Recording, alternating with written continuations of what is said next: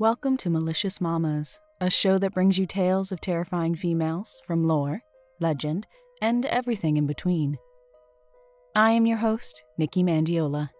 This week, we travel back in time and see LA through the eyes of a top-notch journalist and overall kick-ass lady. Stay tuned for a story of silk tights, murder, and a famous unsolved case. Without further ado, let's get down to it. This week's topic is Agnes Underwood.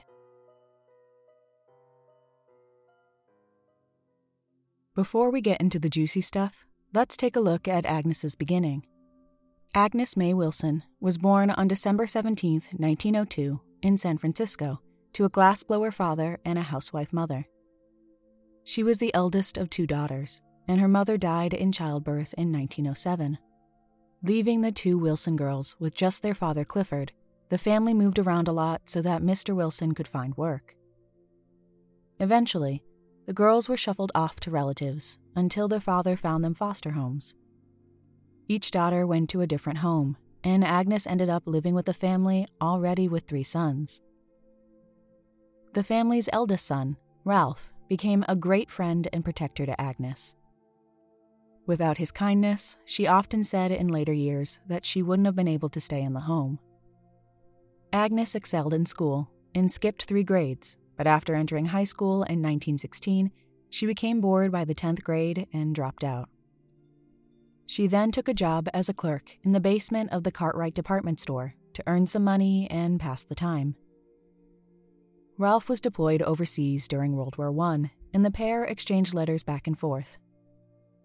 He soon noticed how sad Agnes seemed to be at home and thought she would be happier with a blood relative. Locating a relative in San Francisco, he connected the two, and Agnes moved in. She knew she would have to help with the household expenses and decided to find a job. After a few days of searching with no luck, Agnes returned home to find that her relative had moved away, leaving her homeless and broke. She bounced back, however, and found a female relative living in Hollywood. Once she moved in with her, things were not totally solved.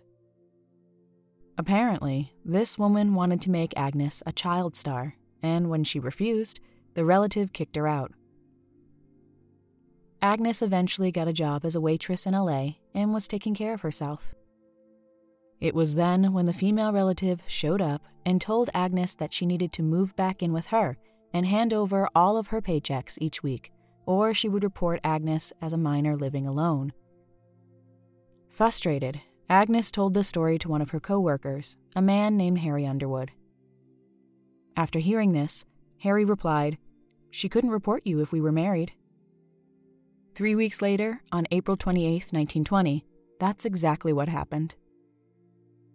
By 1926, the couple had 2 kids, a daughter and a son, and were finding it hard to make ends meet.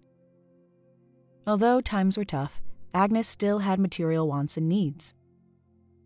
When she approached her husband to buy a pair of silk stockings and he turned her down, Agnes decided to take matters into her own hands. She told him she would get a job to make her own money, and, like magic, a job fell into her lap. An old friend, Evelyn Connors, called up Agnes the next day and offered her a job working the switchboard at The Record, a local newspaper. This is where she started to learn the newspaper biz from the ground up. Agnes took on every task assigned to her and worked hard. Eventually, she was promoted to a reporter, with her first major crime case taking place on May 20th, 1931. Charles H. Crawford, a former saloon keeper, and Herbert F. Spencer, a former police reporter, were found murdered. A day following the murders, a former deputy district attorney and a candidate for municipal judge, David H. Clark, turned himself in. Agnes reviewed the story and thought there were some gaps in the coverage of the case. She found it weird no one talked with Clark's parents, so she located them and got an exclusive interview.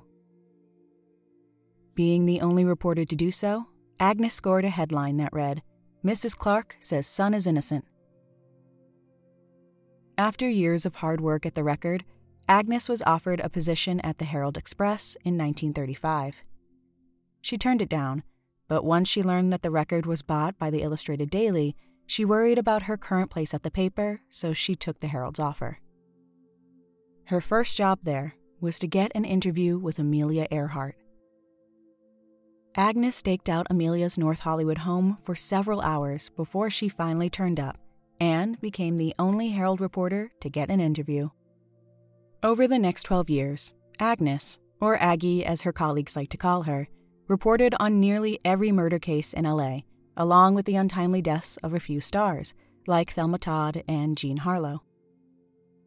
Perhaps one of the most interesting cases Aggie got a chance to report on was the murder of Elizabeth Short in 1947, otherwise known as the Black Dahlia.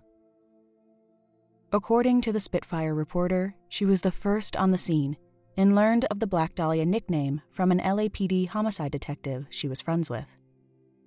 While reporting on the case, Agnes was removed twice without warning or explanation. The final time she was removed, Aggie was offered a promotion as the editor of the city desk. She believed the reason behind her removals was that she was getting too close to the truth of who murdered Elizabeth. Some think she actually cracked the case and never shared her info on the killer. It was from that moment on that Agnes ran the newspaper's team of reporters and photographers until her retirement in 1968. In 1981, Agnes was in failing health and moved in with her son in Colorado.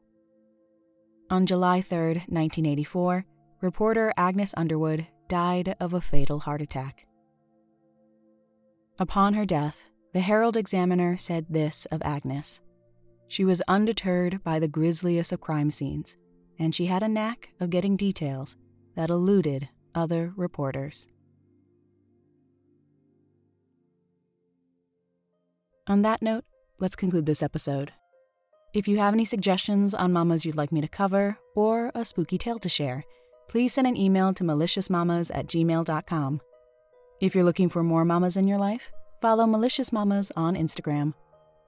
Also, if you could rate, review, and subscribe to Malicious Mamas on your favorite podcast app, it would really help to get the show out there, and I would greatly appreciate the feedback. Until next time, keep it real, mamas.